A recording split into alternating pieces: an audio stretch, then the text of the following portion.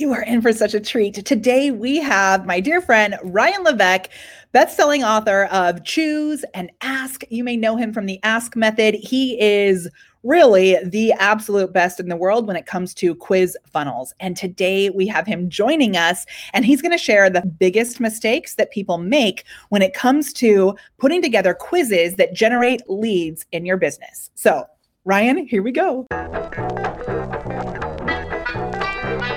Welcome to the Glam Briefing. My name is Molly Mahoney from The Prepared Performer, and I'm going to help you to go live and monetize. So as we start playing, what are the biggest mistakes? I always love to ask our guests what the biggest mistakes are that people make, because I know there are many people who are here who are going to want to jump in and put this into action. So how can you help us to avoid falling in a pit?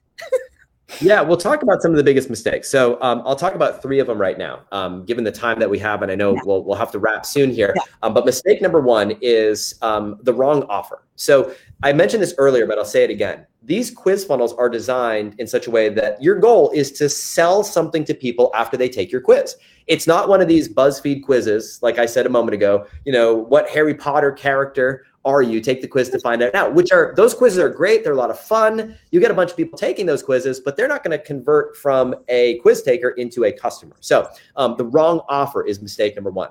Mistake number two is the wrong hook. So we talked a little bit about the importance of the big idea. You want to create a quiz that attracts your ideal audience. So start with the end in mind. Ask yourself, what is the next step you want someone to take after they take your quiz? The quiz isn't a dead end. The quiz is the first step that someone takes in your world to go to the next thing. Is it to watch your video? Is it to buy your product? Is it to join your community? Is it to sign up for your challenge? Is it to watch your webinar? Is it to get on the phone with you and have a strategy session? What's that next step that you want someone to take after they take the quiz? Ask yourself, what is an idea? What is the concept that's going to attract the right type of person? So the wrong hook, the wrong big idea is mistake number two. And finally, mistake number three is asking the wrong questions.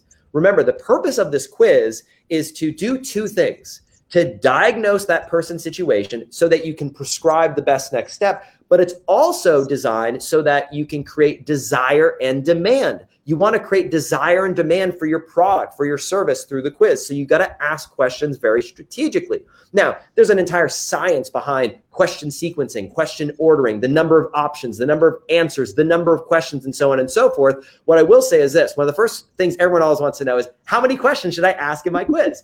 And we've studied this. So again, we have a quiz funnel technology used by over 30 million people every single year. We've had over 12,000 quiz funnels built on our platform. 12,000. We have access to over 200 million data points. So we have access to more data on the topic of quiz funnels than any other platform in the world. And what we found is that the most successful quiz funnels all fall within a specific range. They all have between 5 and 12 questions, between 5 and 12. Now, why is that? I don't know for sure, but my theory is you've got to ask for enough information on a quiz so that both people feel heard and that they feel that the diagnosis you're giving people, the prescription, is accurate. After all, you can't walk into the doctor's office and say, "Hey doc, I hurt my wrist.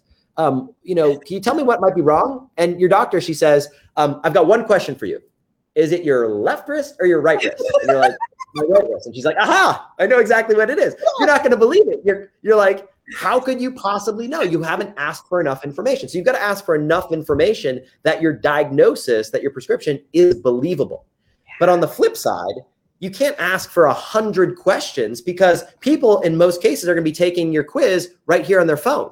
They're not going to have the patience to sit through a quiz that's going to take them, an hour to complete. This is a marketing quiz. Remember that. The purpose of this quiz is to convert traffic into leads, customers, and clients for your business. It's not designed to diagnose if someone has a life-threatening illness. It's not that type of quiz. It's specifically designed to put people into one of several buckets so that you can customize your messaging, your content, your offers, and the way in which you communicate to them so they can take that next step. So those are the three biggest mistakes: wrong offer, wrong hook, wrong questions.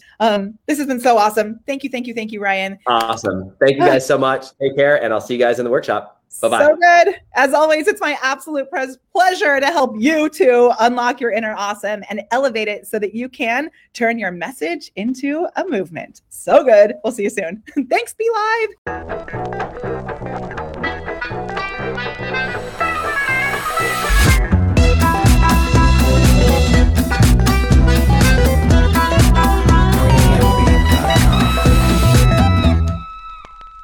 If you would like to add an extra $100K to your annual revenue, then we would love to support you in our GLAM program. You can book a call at molly.live/call for more information, and we would love to help you to increase your revenue, visibility, fine-tune your systems, and make a bigger impact on the world. That's molly.live/call.